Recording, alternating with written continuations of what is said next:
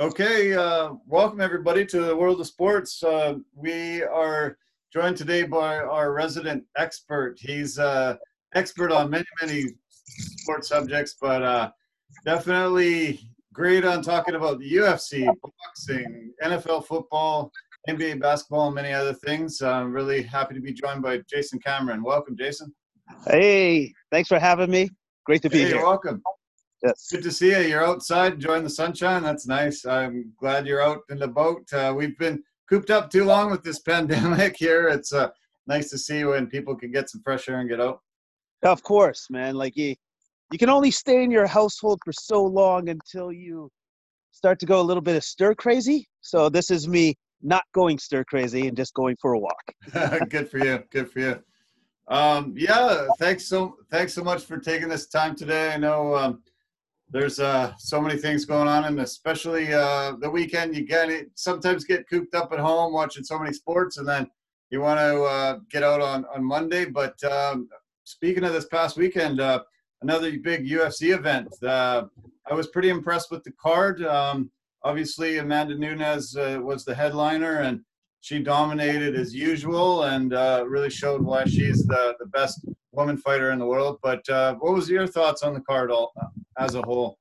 Well, first off, I will say this. Spencer, she was super tough lady, but a little bit out of her element when it comes to quality with Amanda Nunes. So I give her credit, though. Like, Jesus, she lasted right to the end bell. And not many people can do that with that woman. So congrats to her. The one fight I was very much looking forward to, because I was curious to see how he would come across or how he would come back from 3 consecutive losses, was Cody Garbrandt. And that was his co-main event, and he hasn't won for a long time. He was at the top of the mountain, then he got knocked down a bit. And so I wanted to see what version of Cody Garbrandt we'd see. Well, he put that to rest, didn't he? He most certainly put that to rest. He put on quite a showing. So, and all in all, it was actually a really good UFC. It was a great card, great fights. And there's one other thing I want to point to when it comes to the UFC and the fights in this situation that we're all caught in with the pandemic. I want to say, because since there's no audience and there's no crowds out there, it seems to me that the fighters are more focused on the fight itself. They have zero distractions, because when you look out into that sea of darkness, just this black space, well, then all you have to do is focus on the fight, on the fighter right in front of you. And it seems that the quality of fights have been just a lot better, a lot more focused. So yeah, I'm agreeing with you too. Yeah, I was pretty hesitant on thinking that I would like it without crowds, because definitely crowd brings so much energy. Every time I've ever attended live, I can feel the electricity in the crowd, and it just seemed to bring such a different element to it. But now we've had about 5 events without, and I'm enjoying aspects of it that the crowd isn't there. I like that you can hear the corner so much better. You can hear the strategies. You can actually hear the connections in the cage. You can hear them hitting each other. You can hear them talking to each other if there's a little bit of trash talk. And you're right. I feel like they are focused. They're just, I think they're hearing their corners better. They're making those switches and transitions better. And it's great. It's been a great element to it. Yeah, it's added a little bit. Obviously, the audience would add that vibe, that euphoricness that you feel like that rush when you're there, and obviously that's what you're missing. But the little subtleties of the match and of the fight that you get to pick up on now, like you really get to hear those hits when they get the shin to the head, or the really big crack of the fist to the stomach, and you're just like, oh man, no. Okay, so that's what that always sounded like. That doesn't sound like a lot of fun. That doesn't sound like a lot of fun at all. And so with that being said, that element of it is just fantastic to see, or I should say to hear. It's fantastic to hear. So yeah, no, it definitely makes it like it's not no joke. It's not like wrestling. These are real fighters. These are very talented guys, and they're trying to take you out. So yeah, I think I think that was lost when the crowd was there and so much noise. You couldn't actually hear the physical contact, but having that, wow, it makes it really a lot more serious, and I like it. I don't like that a lot of young people aren't getting a chance to see it live. I find being in the arena, being in amongst the crowd, I think it can create a lifetime fan. If a young kid gets brought with his father or his family, his mom, whatever, and they are able to bring him to an event, I think he can be a lifelong fan just seeing it live. Seeing it on TV is great, but seeing it live, I think, is just adds so much more of an element. Yeah, very true. Very true. Like that goes for any of the sports now that we're somewhat craving for or really want to see come back. That, like that, just bringing your family or making it a family event, and then having that, just being in that environment, just being in a sporting environment is just, it's irreplaceable. It's something that you can't replicate, or at least you can't do it too easily. So hopefully once this all passes, then we can start to do that again. Yeah, exactly. Yeah. Speaking of Garbrandt, I did want to mention that I really liked that he came back from 3-fight losing streak, hadn't won in a few years. It had been a while. He had to, mix up his camps a little bit, go to Jersey as well as being in California.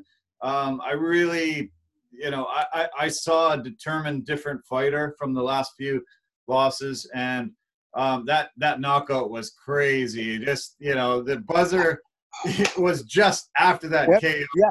It was amazing timing. It was literally a buzzer beater. It was a buzzer beater. It was a buzzer beater knockout. And when you see it in slow motion, and Daniel Cormier, I love the man as an announcer because he nailed it. Because he brought that punch from his right shoe, from his right foot. He brought it from his right foot and basically unleashed this punch that was so fast. Like, that happened in half a second. Yeah. And then when you see him bend down in that crouch and he looks at him like, this is it. I'm going to take your head off. I don't know if you're going to survive this punch. Like, you could see him look at him like that. Like it was straight out of a movie. And I'm like, oh, man, that's not good. And then, wham! And then it's like, oh, my God. My goodness. And then the buzzer sounds is just like, so that was a buzzer beater / walk-off knockout. Yeah, you're right. Yeah. Well, the thing that came immediately to my mind was Tyson. And, one of the things about Tyson that I always loved was that he involved his whole body. He would crouch down and he would use his legs and he would use his torque into his punches, and he would just, hit a guy and the guy would just be done. And the funny enough, within a few minutes, maybe not even a few minutes, there was a tweet from Tyson on the corner of the screen, and he congratulated Garbrandt on it. And I thought, wow, isn't that amazing that he's watching at the same time I'm watching it, and he, was congratulating him. And it just reminded me of the way Tyson just would use those legs, and they were tree trunk legs, and he would just bring that punch, absorb so much of his energy and put it into the guy, and the guy would usually not be able to stand anymore. And it was it was neat for me to see that Tyson was watching at the same time I was, and it was something that just brought him to mind. Yeah, like it was. I didn't see that tweet. I'm going to be honest, but that was as Tyson-esque a right hook as I've ever seen, because he annihilated the man. Like, he hit him with the right, and then the Sun South said, "That's it for me. I'm done." And he was out. They even tried to put him on the stool, and he was like, "No, I'm still out." He was going to fall over. And they're like, "Take the stool away from him, have him sit down." And then he was still like, "I don't know what area code this is." Like, that was one heck of a punch. Wow. That was one heck of a punch. It was awesome to see. And And it was also good. It was good to see a patient Cody Garbrandt. Yeah. He was patient, man. Like he didn't get into a firefight. He didn't get, like tricked into that. He was patient. He used his superior speed and his technical boxing, and he got the win. Yeah. He was always involved in wars his whole life, growing up, and, in the UFC, he was always just standing toe to toe and going with guys. But, after 3 losses, you got to change things up and you got to get smart. And we saw Overeem do it. We've seen other guys, start being a lot more smart instead of just going into those firefights and just laying it all out. And whoever gets the, knockout punch first, great. But you got to change your style if you're, looking like you might lose in a UFC contract and not be in the game anymore. So exactly, because we just saw a fighter that we all know and love just do that exact thing, because obviously what he was doing before wasn't working, and that's Justin Gaethje. Gaethje came in with possibly that was the best version of Gaethje we've ever seen against the boogeyman, because that guy's really a boogeyman because the amount of punishment he took. Wow. And then he had to actually have the ref come in and say, okay, we all get it. Tony, you're too tough. But this is it, though. This is okay, I got to end the fight. He had to end the fight. Yeah. And you got to save these guys from themselves sometimes. They're just tough. And Felicia Spencer was like that, as you mentioned earlier. She just wanted to go out on her shield. They were talking earlier about, maybe the corner should throw in the towel. She's just too tough and won't just can keep withstanding the punishment, won't quit. And, so you got to save these fighters from themselves. And it can be a little dicey because it's, especially if it's a championship fight, they always still really have a puncher's chance. But, I think Felicia Spencer gained a ton of respect. And, I think she'll get some really high quality fights going on into the future. I think the matchmakers will think, wow, this girl's game. I can put her in with, somebody that's going to give her a really big dogfight, and she'll be game. So, I don't think she, I just really think she did a great job for herself. And, she's just not in that level. There are, fighters that are world class, but, then there's a notch above, and that's definitely what Nunes is. Yeah, because hey, I've seen Felicia fight before, and she's a great fighter. She's a great fighter. But you kind of knew going into this fight, unfortunately, you're just not at that level, because let's be honest here, who the heck is? Who is at her level? Yeah. Like Joe Rogan said, well, what do you do now? Well, who does she fight now? Right. Because honestly, the only person that she could fight, the only fight that really makes sense, but it doesn't make sense now, is Valentina Shevchenko. By the way, Darren, that's my favorite fighter. I love that woman. I love the way that she fights. But she fights as her natural weight class is 10 pounds below Nunes. Yeah. Right?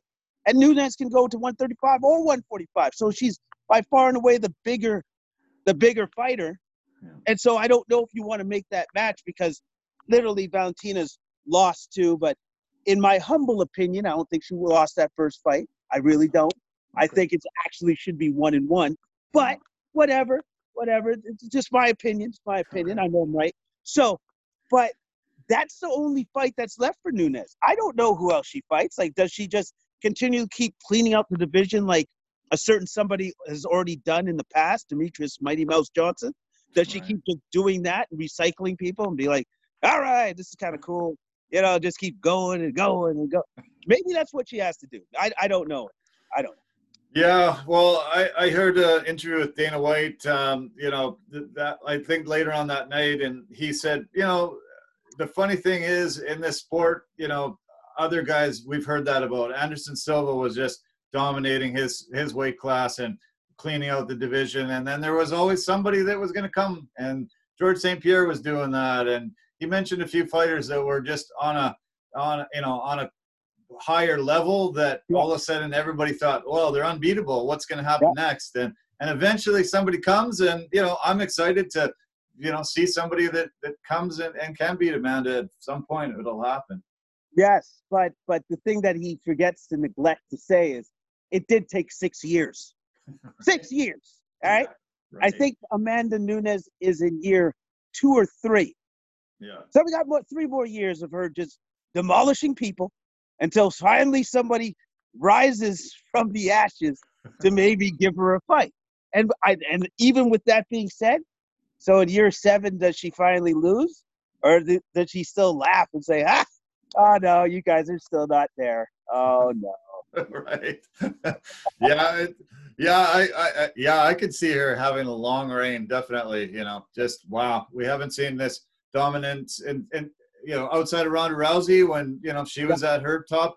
And Cyborg, I think, was to that same point too, where everybody was scared of her. Everybody just didn't think she could be beat because she was just so aggressive and so tough, and she just annihilated her opponents. And so Amanda's surpassed Rousey and surpassed Cyborg, and now, wow, holy cow, her legacy is definitely unmatched in the women's game. For sure, because the thing with Amanda Nunes is she has the power of Cyborg, and then she has the jiu-jitsu and wrestling skills of Rousey. Yeah. So if you combine those two, I don't know, you just created a monster, like a real monster, like something out of your darkest nightmares. And you're just like, oh my, you're a real person? This is a real thing? You can really do these things? It's incredible. It's incredible what she's done, and it's incredible how she's taken the baton and just ran with it. She took it from Rousey, the passing of the torch, and now she's in a different stratosphere altogether. She really is. Yeah. Well, you were mentioning, the Cody Garbrandt knockout. Another knockout that night that happened was Sean O'Malley. What did you think of that KO? That was pretty unbelievable. Sean O'Malley he's sneaky. He's got some sneaky power, because it looked like Wineland was in it, and I'm like, because as far as I'm concerned, I would say that Wineland was the stronger of the two fighters. Yeah.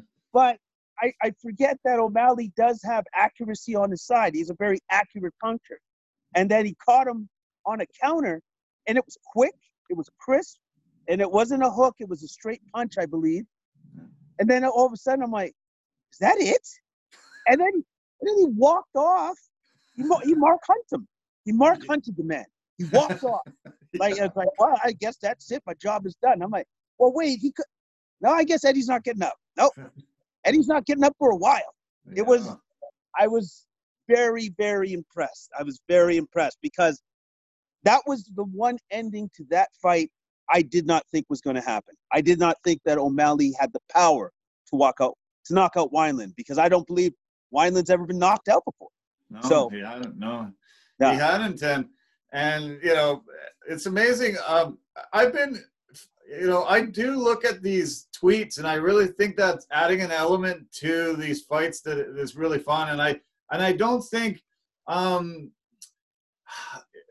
over the years I would have really paid attention to the tweets. I would have been too focused on the fighting. But all of a sudden they started putting the tweets in the corner, and I look who's making them, and I briefly just look at the gist of what they're saying. And somebody said right as they were walking out, he said, this is probably a very unpopular opinion, but I think Sean O'Malley is going to be exposed for not being that great of a fighter, and I think Wineland's going to take him out. And I think a lot of people thought, the difference in Wineland's body, he's so much more compact, so much more powerful that we thought of O'Malley. I thought O'Malley, he's very, very slight. He's really tall, and he doesn't look like a knockout guy. But, wow, did he ever impress and shock everybody that was watching that fight?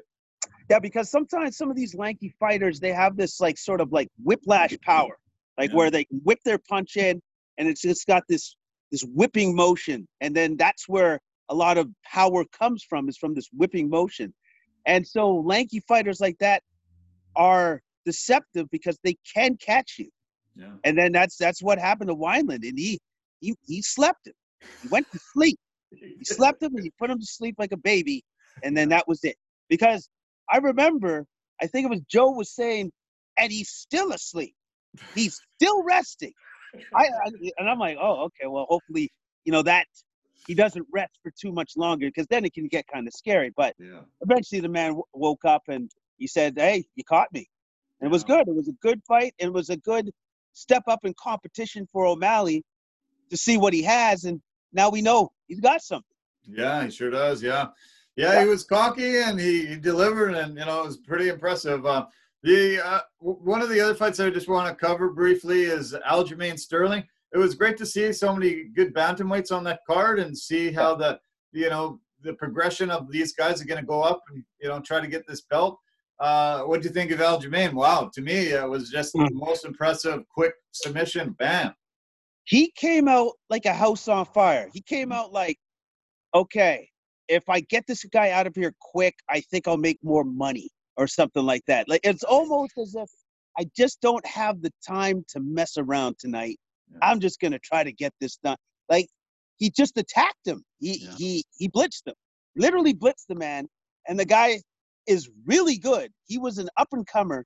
And Aljimain has done that to a couple guys now that had undefeated records. And then Aljo became their loss. And so he blitzed this man, and Aljo looked amazing. Yeah. He looked amazing. He looked fast, but he was just, more than anything else, he was super confident. Yeah. He knew exactly what he wanted to do to attack him. You could tell he had a mindset, and he knew, I think he maybe even pictured how that fight was going to end. And I think he knew what the ending was. So he just had to make sure that happened by going through all the repetitions he did in practice and stuff. But that was one of the best looking. That is the best looking version of Aljimain Sterling. So, and I think there's talk of maybe now he gets a title shot. Maybe, yeah. We'll see. It just really made that whole division exciting. Those two huge fights on that card, and I'm so excited to see how that starts playing itself out. Now the Cejudo, retired, and yes. That's it. Wow, it was like, okay, let's see what happens now. And all these guys are really determined to prove who's the class of the division. And great to see Garbrandt get back in there. And it's just going to be great. I really envy those guys that are putting these matches on in the next little while in that division.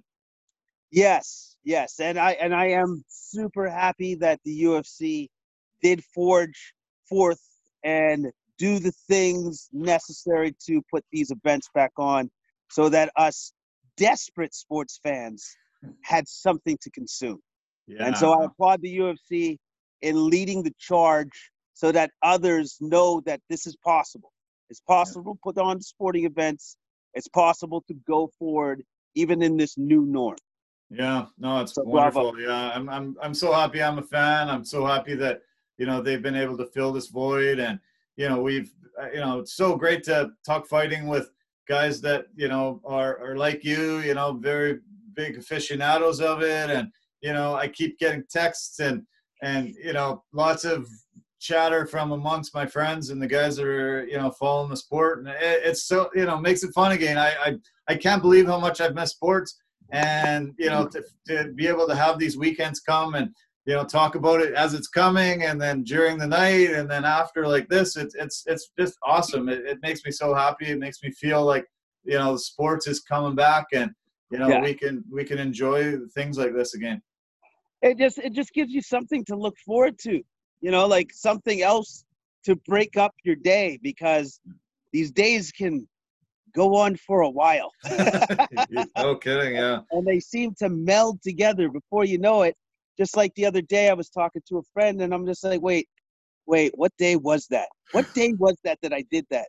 But now if I can point to the day and say, wait, that was the day that UFC was on. So, no, I got it. I know what day it is. Yeah.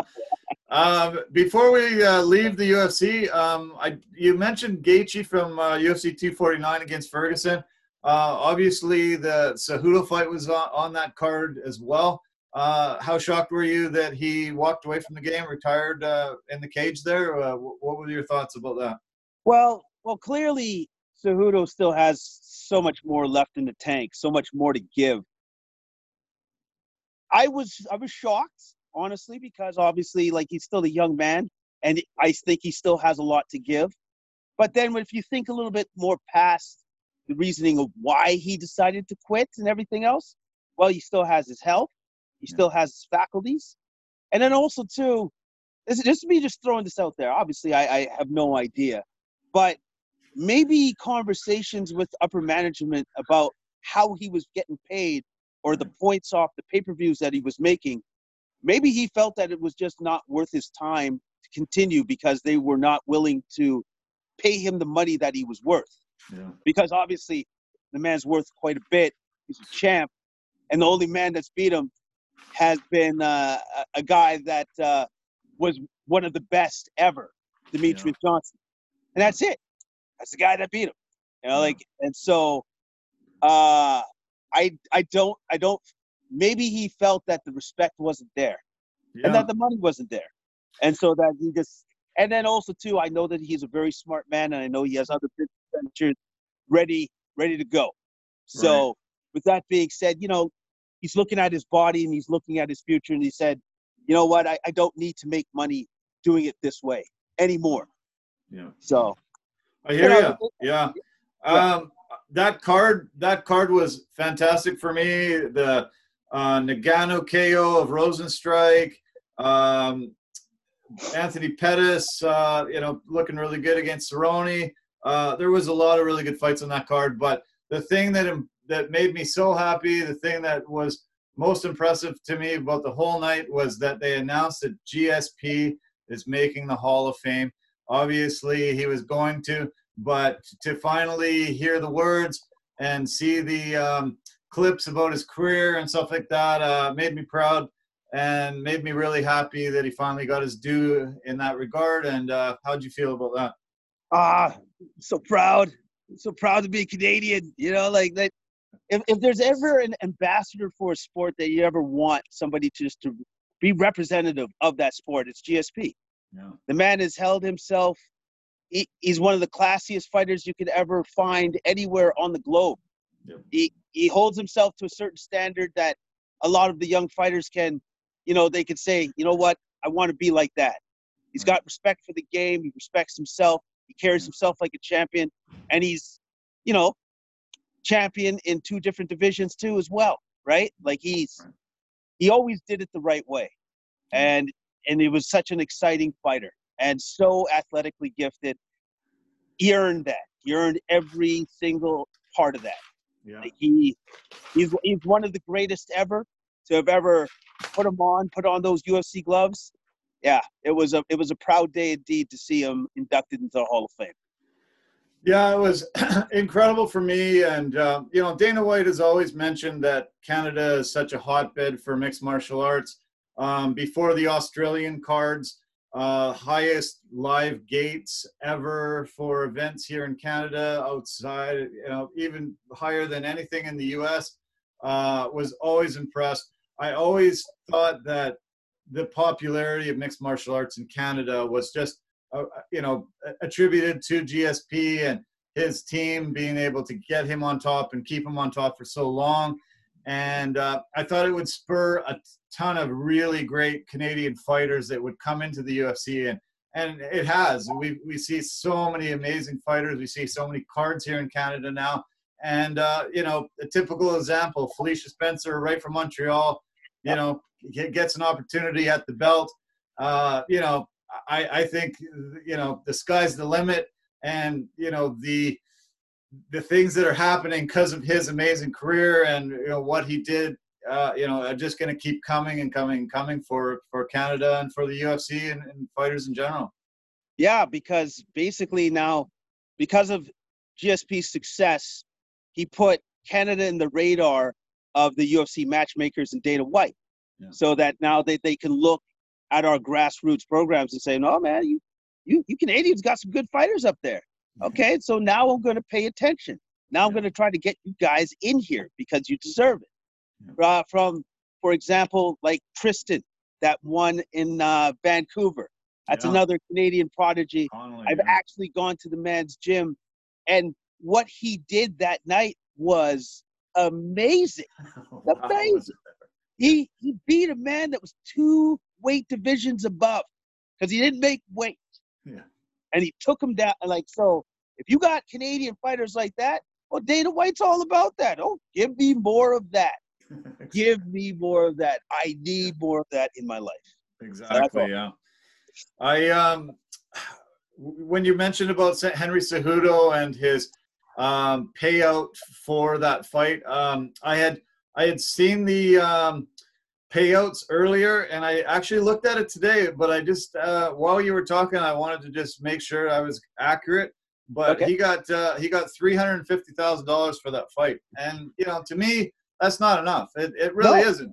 For a guy that's double champion, has beat some of the greatest fighters we've ever seen, and dominated a lot of competition in those weight classes.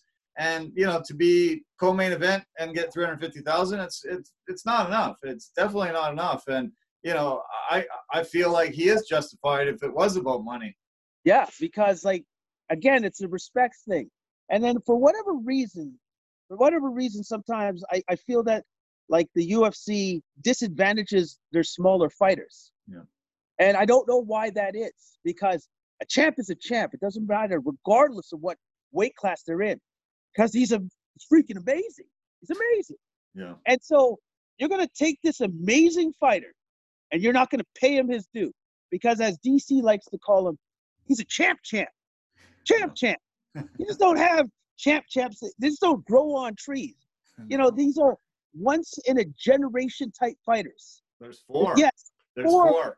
Yeah. All right. So, yeah. Once I mean, out of thousands and thousands and thousands of people that have strapped on the gloves and went in there, four people. It's an elite class, and he deserves so much more than that. And it's always been a frustrating aspect for me that UFC this doesn't seem to compensate, especially the smaller guy, as much. And it's disappointing to see a guy that skilled and that amazing and had that great of a career walk away at such a young age. And I think there could have been so many more exciting events and fights that he would have been a part of. The UFC's missing out big time and losing a lot with a guy like that leaving the game.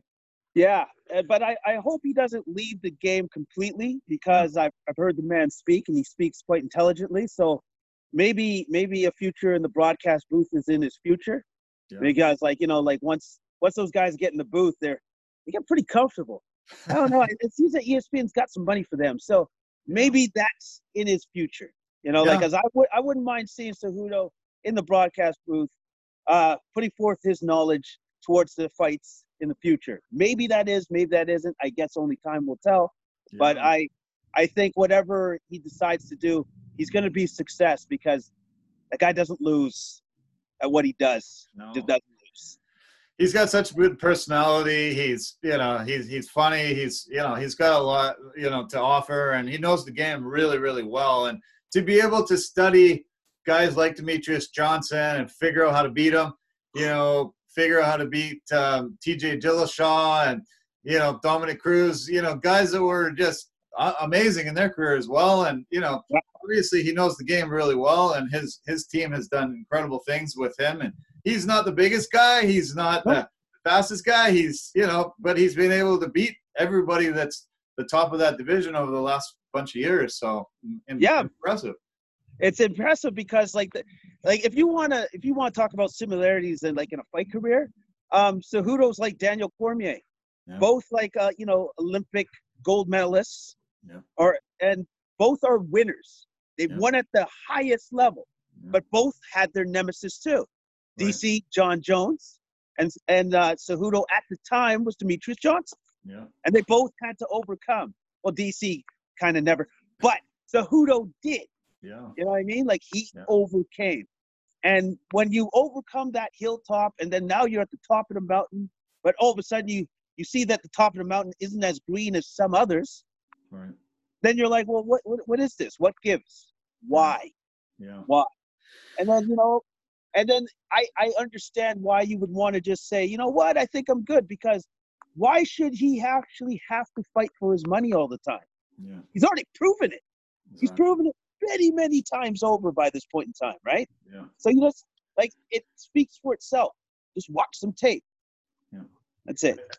A guy like him, I think he's going to be successful in anything he does. And you're right, it would be smart for ESPN or, even other fight organizations to try to scoop him up and make him, one of their analysts, and he'll be successful in whatever he does. I'm sure he's a smart guy, and I'm very impressed with him. So I wanted to switch gears now. I think we should touch a little bit on what's happened in the sports world with so many athletes standing up and protesting over George Floyd and all the oppression and racial inequality and police the problems that the police have had. It's amazing. I don't know why this particular incident is the one that has hit the tipping point, and it has just seemed to say that's enough. No more of this. Let's stop it from this point forward. Super impressed with so many of the comments that I'm seeing from so many different people, and I think the one that's resonated with me over the past few days is Roger Goodell has finally chimed in and has said the NFL was wrong in how they approached this over the last 4 years, and it was a shock to me. I think it was a shock to you. What are your thoughts on hearing that comment from Roger Goodell? Okay, so I'm gonna get up for this one because it was that shocking. Because all right, so the NFL is known for being hardliners. They don't ever switch from their position, ever. No. Ever, man, ever. They don't do it. They don't do it. But in this particular moment, he actually completely switched his position. I had to replay that 5 or 6 times because I'm like, nah, man, he couldn't. No, he didn't say it. He didn't do it. He didn't do that, did he? Did he just go back on everything that he's put out before? Unbelievable. Unbelievable, because then it gives you hope. Because if a hardliner like that can actually switch their tone to something completely opposite because of the new information, the willingness to educate themselves, to learn about the issue, and then come back with a revised, opinion on the situation, well, then, you know what? That's great. That's forward progress. That's what we need. That's what we need, man. And I say bravo to the NFL. I say bravo to the NFL for finally realizing exactly what Cap was trying to say back then to now, that you finally realize that. And also, too, the reason why this is almost like the perfect storm for all of this stuff to happen is because we're in the middle of a pandemic and there's nothing else for us to focus on. Right. Once that happened, people were like this. My goodness, do they always have to deal with that? Is that a thing they have to deal with all the time in their? Let me tell you something. Yes, it is. Yeah. Yes, it is. It's something that we've always had to deal with, and now everybody else literally knows. Yeah. That's it.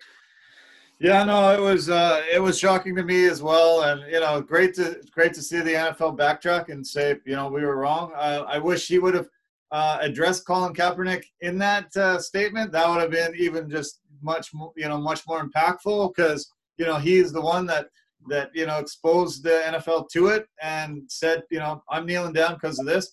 I think the message got convoluted because Trump got involved and said this is against the flag and against the troops and against the whole country and all this stupid stuff that was mixing the message up. But it was, the message was always, forget this. We got to stop this police brutality, and we just got to stop this oppression and police brutality. And when Drew Brees made a statement, he was hammered, and I don't know why he didn't get the message, because he's in the locker room with these guys every day all through the season, off season too. He's around these guys, and I think it was shocking to most people that a guy that close to the scenario of it didn't actually realize what that kneeling was about. It wasn't about the flag. It was about this, social injustice, police brutality, all this stuff. And he was hammered so quick, he backtracked really fast. And I hope it doesn't, change everybody's opinion of him for the rest of his life. You know, it was a mistake he made, and he owned up to it really quick. But you know, it's good that people said, "Hey, no, what are you thinking about? It's not about that. It's about this." Please, everybody, realize this is what it's about. Yes, of course, because like unfortunately for Drew Brees, he was what's that phrase I'm looking for? He was tone deaf. He was tone deaf. He didn't. Yeah. He didn't. He. It's almost like if it's not a part of my life, then I'm not really going to focus on that. Yeah. And it's not really a part of his life. It's part of his teammates' lives, indefinitely, but it's really not a part of his. So it took him a while to get back on the same page as everybody else, as the rest of his teammates and stuff. And I do appreciate the fact that his teammates reached out to him right away. Yeah. Like Michael Thomas being one of them, and said, "Oh, no. Don't confuse one with the other." All right? Yeah. Because there was a gentleman by the name of Dominique Foxworthy, who used to be the president of NFLPA. The way that he put it was perfect, I thought. Nice. Because it was just a different perspective on how to look at the whole kneeling during the flag. It's like the flag is supposed to be representative of the Constitution and then the inalienable rights that Americans have. Right. Now, if society is failing what that's supposed to live up to, then it's your duty to protest that. Yeah. It's your right. And so that's what he should have done, because that was the right thing to do. And that was basically, in short, what Dominique was saying. And I thought, beautiful. It's beautiful because that was the best way to draw attention to the cause. Yeah. He did it. Like, he branded it in a way that it drew, people were like, what's going on here? What's happening? What's his issue? What's he talking about? And that was 4 years ago. 4 years ago, you could say he lit the fire to get us to this point to where we are right now. Yeah, right. Which is awesome. It's really awesome, yeah. Everybody, I've got Jason Cameron on the World of Sports. You're listening to World of Sports, and just want to make sure you know it's Jason Cameron here. I have a couple more comments about this. I think Colin Kaepernick, you know, was so bold and brave for doing that. You know, sacrificing his NFL career over it. You know, I don't know if he'll ever get a shot again, and you know, more than likely not, because it's been 4 years and it's really hard to, you know, get back into the NFL when you've missed that much time. But you know, guys like Muhammad Ali, when he stood up and said, "No, I'm not joining the military. I'm not going to Vietnam." He lost 4 years of his prime, and you know, look at how revered Muhammad Ali is, and always has been.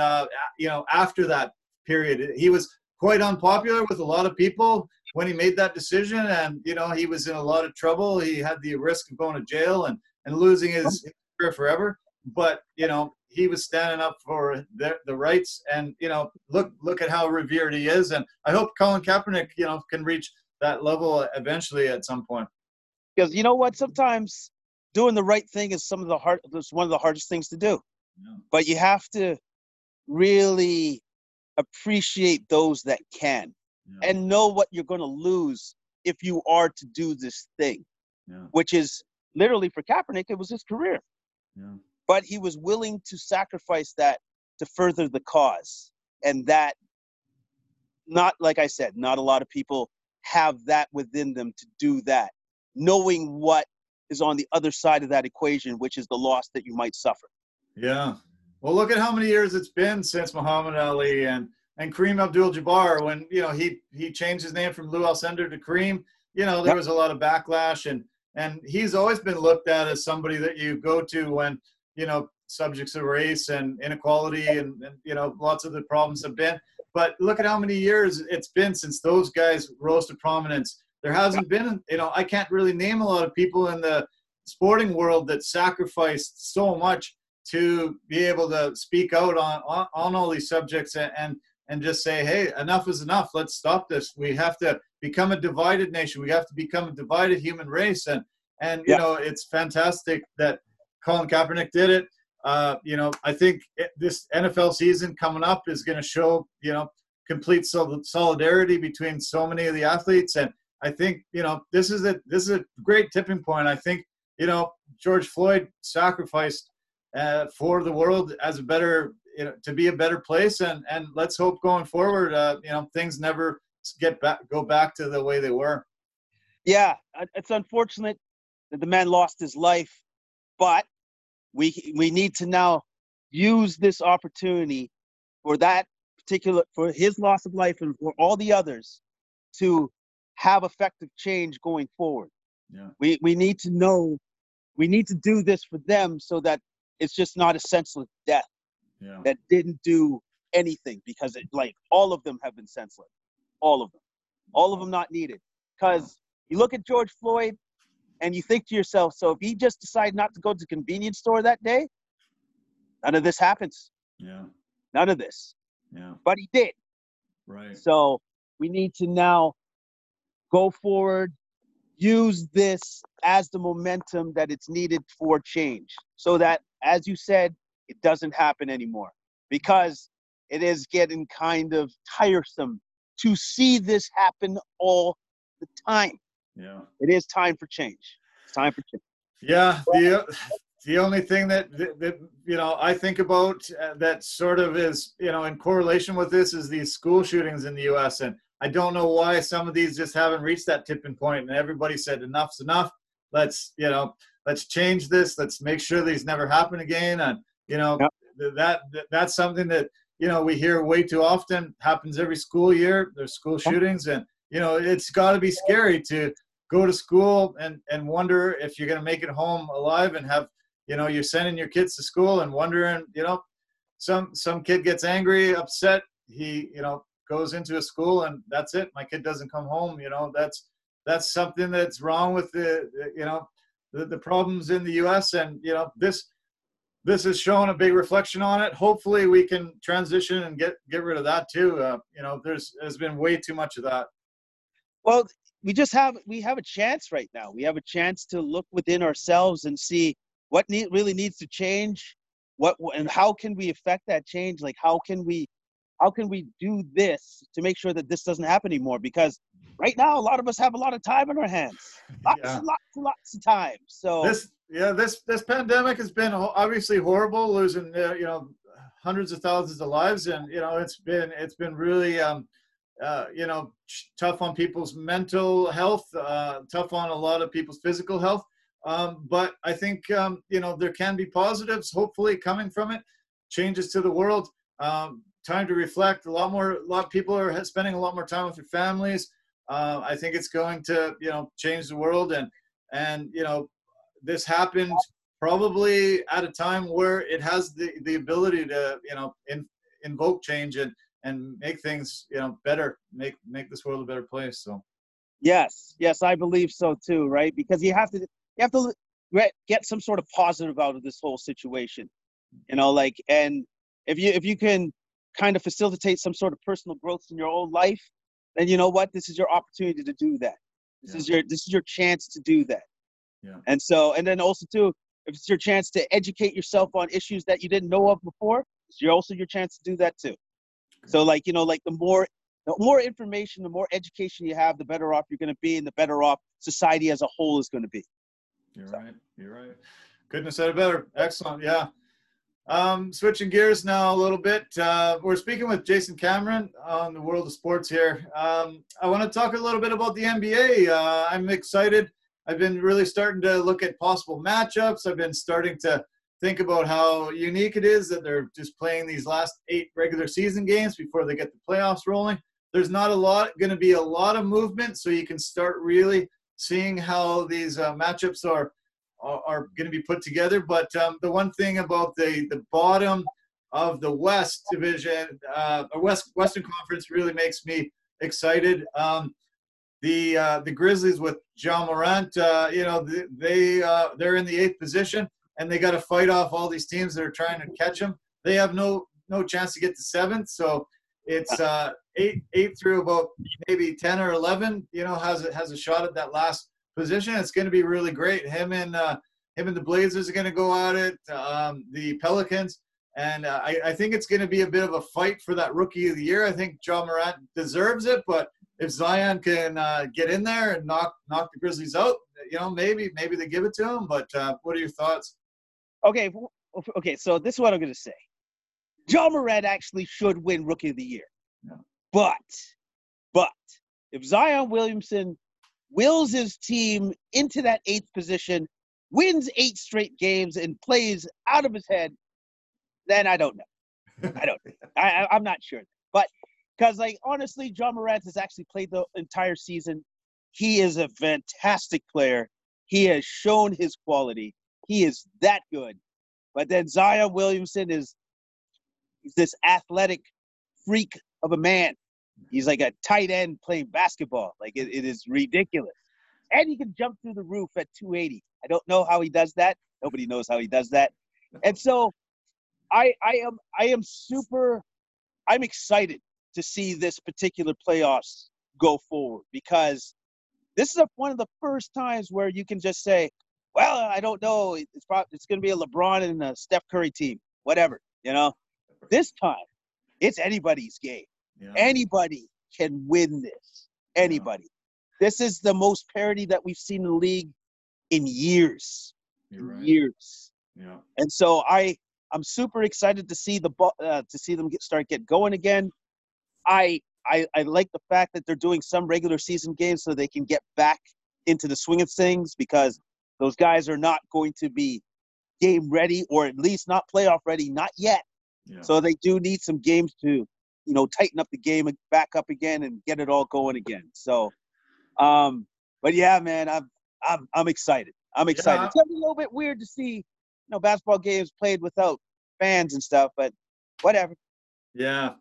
Well, it's such a contact sport that I get it. And they were the first, league to say, whoa, Gobert gets coronavirus, and then they shut down, and then all the other leagues followed suit. So it was them, and they definitely had some troubles with coronavirus in the early stages. And it's going to be weird. All these sports are strange without fans. It's just a whole new world, and it's going to be really different. But to have it in a hub like that, and to be them all there, and they're just 100% focused on basketball. Nobody's out partying. Nobody's out, just trying to find ladies all the time. It's just like, hey, I got to focus on 2-3 months of basketball, and as much as I can will my team to get to places. It's going to be great. I think, like you're right. We just had 4 years in a row of Golden State and Cleveland, and it was just sort of inevitable. Start of the season, everybody predicted that, and it happened. And this year, there's a lot of wild cards. There's going to be a lot of interesting matchups, and you just don't really know, because a lot of these guys had no ability to keep their basketball skills up, so they're going to have to use this 8 games to get there. But some of them, they need those 8 games to seed themselves properly and have the best matchups. And if guys have just been sitting on his couch eating hamburgers and just hanging out, he's not ready for the season. Look out. So stuff. Yeah.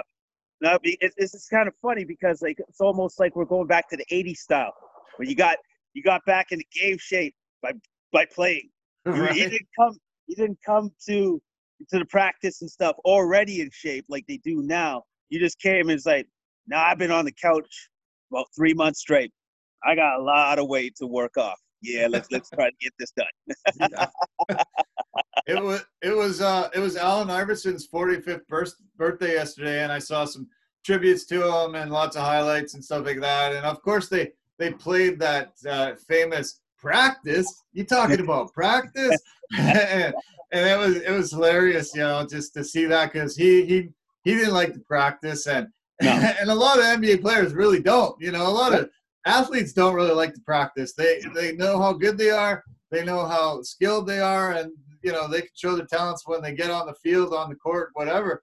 But guys like Kobe, guys like Jordan, when we saw The Last Dance and saw how brutal he was in practice, how relentless he was with his teammates. Kobe Bryant got the Mamba mentality after seeing Jordan and trying to raise to his level. I think a lot of these guys have realized, wow, practice is pretty important, and I better, be in shape and come to the games at my tip-top level. Well, of course, because you can have all the God-given talent in the world, but what if you what if you add to the God-given talent iron work ethic along with that? Hey, I think I know what the answer is. You get like Michael Jordan. You get 6 for 6. You get to go to the finals, and people go, well, that's a done deal. He's going to win again. Okay, so what about next year? That's what you get. That's what you get once you're willing to literally, as Jordan said, sacrifice everything to win and to drag your teammates along with you, kicking and screaming, whether they want to come with you or not. You don't care. You got championships to win. Yeah, exactly. Yeah. So, no, I mean, that last dance, it was really, really amazing for me just to see the level of commitment he had and the will to win. And, you know, unfortunately, it can't fly these days because, you know, people are so, you know, hey, that's bullying tactics and, you know, hey, you can't talk to me that way. And so, you know, we're probably never going to see somebody, you know, be able to will their teammates to levels that, you know, Jordan was able to bring them to. But, you know, really great to watch. And, you know, one of the things that blew me away the most was just the unprecedented access that they gave this camera crew. You know, just able to go in there and be there every day and ask the questions and, you know, have an ability to really, you know, find out on a day-to-day basis what it took to, you know, bring those 6 for 6. It was amazing. It was refreshing to see the curtain pulled back. And then because you've always seen Michael Jordan as the professional that he is, the basketball player always conducting himself in a certain way and yada, yada. This time, you actually got to see what the man is all about. Yeah. It's refreshing, man. Like, he's cussing. You cuss? Hilarious, yeah. Like I was just like, oh, this is fantastic. This is great. And he had some of the best one-liners in there. And like, you know, even when he's talking about, you know, certain guys, and you could feel that I'm still pissed. And like when you talk about Clyde Drexler, he goes, yeah, I took offense to that. It's like, I think you still take offense to that. He still holds grudges on guys for sure. Yeah. And he used that as fuel all the time. It was hilarious. He would just look at a team and think, okay, what's going to fuel me? How am I going to get mad at these guys? What is it going to take? And who do I hate? You know? Yeah. Like, and it's just funny because then some people are just, well, yeah, I don't want to say nothing. Like, there's a great story. There's a great story of Kevin Garnett when he first came into the league as a rookie. And then so he's playing with the Timberwolves and his guard, Isaiah Ryder's having a great game against Jordan. And Kevin Garnett's like, oh, you got him. Oh, you got him, man. Oh, you just keep handing him, giving it to him. Just keep giving it to him. Yeah. And Isaiah's like, hey, man, keep your voice down. Keep your voice down. And then he goes to Jordan, he's a rookie. He doesn't know what he's talking about, Mike. And it's like, MJ's like, oh, yeah, that's pretty cool. Yep. And then Isaiah's like, damn, it was too late. That's an amazing story. And Reggie Miller has a similar story. And, you know, a lot of guys, when he came to Vancouver, you know, one of the guys started chirping him after Jordan was having a slow first half, and boom, he turns it on and, you know, lights him up and wins the game easy. And, you know, he was amazing that he needed that fuel all the time. He was always on, but, you know, at times he just needed that extra boost just to, you know, step on their neck and finish it off and just, you know, that was it. Done deal. Yeah. Like, especially, like, let's say that if he had a bad game and then you said something to him, then all of a sudden it was just like, what did you just say? And it's like all of a sudden, oh, man, he's having a game. It's like, what did you say to him? Why did you do that? Don't tug on Superman's cape. You don't say nothing to Michael Jordan. You just go, man, you're doing great, man. Like, you pump him up. Exactly.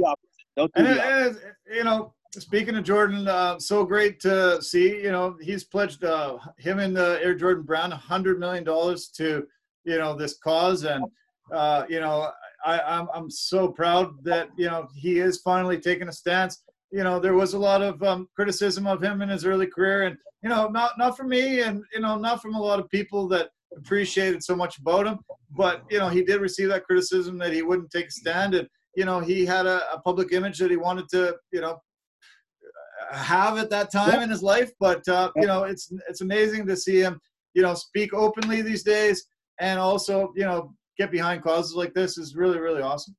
Well, yeah, because like now that he's been away from the game, he actually has the flexibility of not actually always have to worry about himself or his brand or how his brand's perceived and everything else that goes into that. Yeah. Now he can just be like, no, I didn't like that.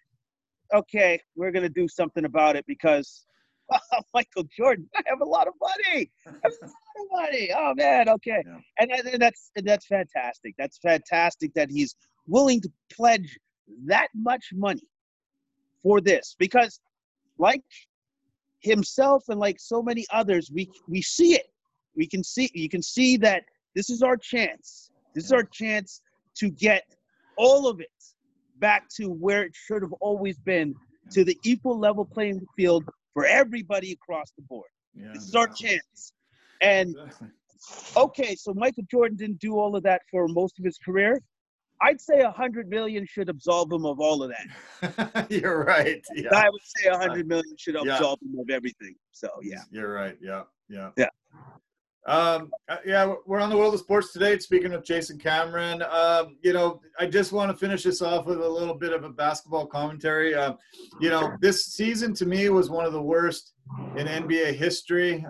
It was just really tough to see Steph Curry get hurt, really tough to see Zion not be able to start his career properly off. There was, you know, a lot of issues and difficulties, and then all of a sudden, you know, wham, we were hit with Rudy Gobert, you know, acting really nonchalant when he gets the coronavirus and infecting his teammates, and you know, having the league be the one that gets shut down, and you know, all these difficulties that were happening in the sport. And then all of a sudden now, you know, we're a month and a half away from, you know, them being able to redeem this season and being able to go forward and have an amazing playoffs. And, you know, wow, it's amazing how a few months can just change so many different things in life. And, you know, this is great. I'm so excited for the NBA. I've been a basketball fan my whole life, but, you know, there hasn't been as excitement levels as I'm seeing, you know, here and there. And wow, this is going to be fantastic. Yes, I am super jazzed and excited to see the NBA finally come back. Just because of what I've mentioned before, the parity in the league is unprecedented right now. It's anybody's chance to win. Shoot, even James Harden, he's got a shot with that weird offense where nobody's above like 6'8". I have no idea. I didn't think it was going to work, but it works. Yeah. Okay, so let's see what happens with that offense in the playoffs. I'm just overjoyed to see sports slowly trickling back into our society, and I'm just very happy and fortunate to see this playoffs go off the way it's going to go, because I think it's going to be epic. I think it's going to be fantastic. You're right. Yeah. I did want to touch on the NFL. You know, the funny thing about the NFL is because of the timing, they were in their off season. This coronavirus hasn't really affected them. They were able to conduct that draft. You know, obviously it was a different draft, not having the players all gathered together in a theater or whatever arena. But you know, I thought they did an amazing job with the draft, and you know, seeing the guys in their homes with their families, you know, reacting to getting drafted. That was really fun and really great. And, you know, there has been a lot of movement in the offseason.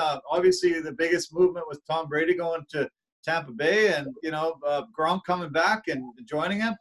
You know, I think that rejuvenates that franchise and you know, that whole division. And, you know, there's been a lot of movement, a lot of exciting things to look forward to. And, you know, they're going to just be able to hit the ground running and, you know, have an amazing season, I think, like usual. Oh, yeah, man. Like Tampa Bay's – yeah, you could say now that Tampa Bay is a legitimate threat to get to the Super Bowl. I guess the only question is how's Tom Brady going to look when he comes back? Yeah. You know, like because it seemed like he was beginning to lose a step from last year. Like, you know, that playoff game that he lost, usually Brady pulls those games out. Yeah. So – with that being said, he's got better receivers there and better weapons now in Tampa Bay than he did in Patriot Land. Yeah. So let's it'll be curious to see what he can do. Yeah. I'm very curious to see what he can do. And also, too, I'm kind of curious to see how much longer he wants to keep doing this. Like, is this his last year? Does he got another year? Like, honestly, come on, man. Like, how long does he want to play for? Exactly. Yeah. Yeah. Yeah. We'll see. And I kind of just wanted to end it with talking about boxing. I know that you said you weren't focused on the fight tomorrow night, but I think it's the first boxing card since the pandemic hit, and Top Rank Boxing is putting on a card. One of the fighters, Michaela May, her name is, she tested positive for coronavirus, so she's off the card, and that was the co-main. But the main event is Shakur Stevenson, and obviously I think he was named for Tupac Shakur. I think he was, destined to have a very prominent life, and some of the reports that I've been seeing about him blew me away. And I know you're much more tuned into boxing than I always am. I'm a little more on the UFC side from combat sports. Love boxing, always have, but you seem to be more tuned in. I just wanted to touch on a little bit of with Shakur, especially him being compared. He's even comparing himself a little bit to Mayweather, and it's hilarious to do it at his level so far. He's 13-0 compared to Mayweather 50. But some of these stats that I saw over the last few days blew me away. He only gets hit with 4% of jabs that guys throw. And if you can't hit a guy, how can you beat him? He faced the guy that he faced to get the belt. He only hit him 4 times in the whole entire fight in 12 rounds.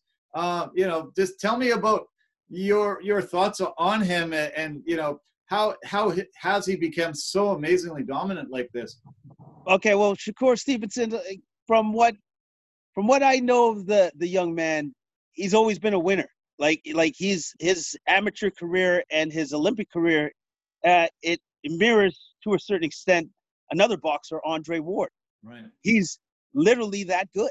Yeah. He is that good. And then you see the fundamentals, the way he sits down on his punches, the speed, but more than anything is his defense.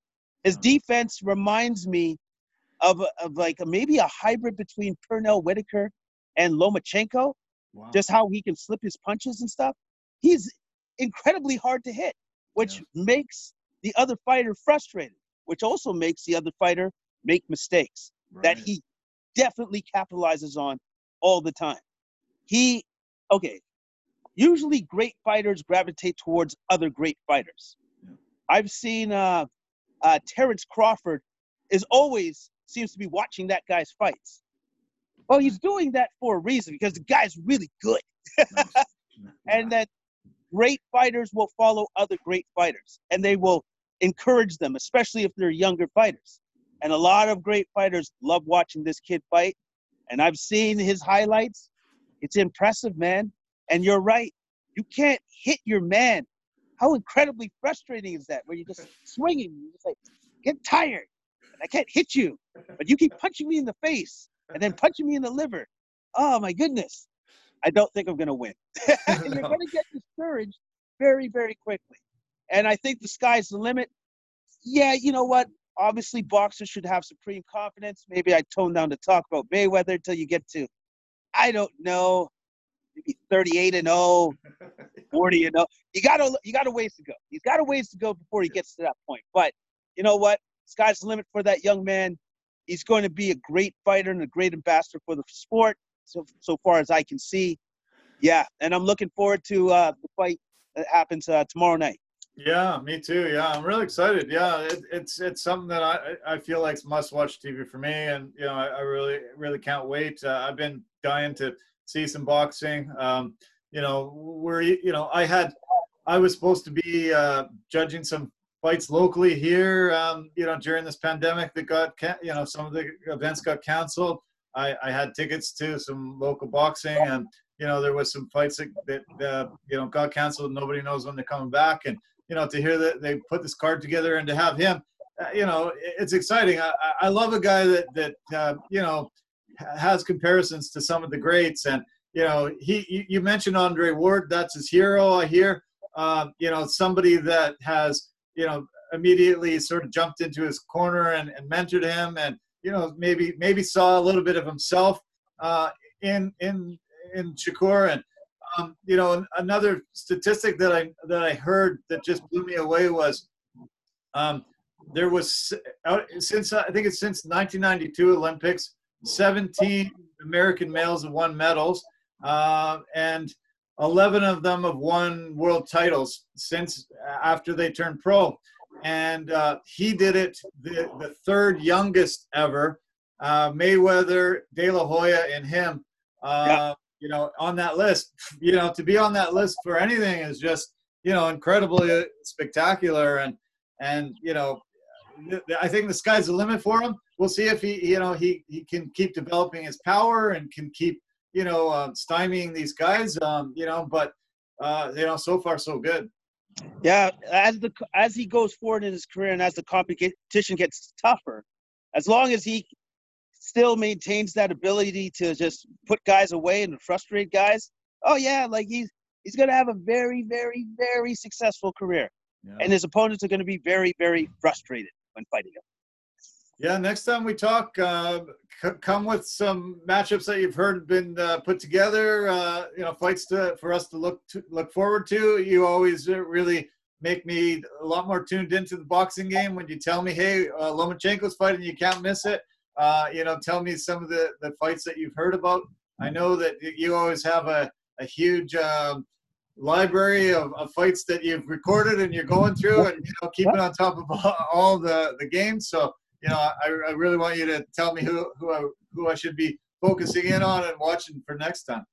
Well, now that boxing is actually getting back underway, you bet I will be giving you some of the great matchups that are going to be coming down the line here in the future, for sure. Nice.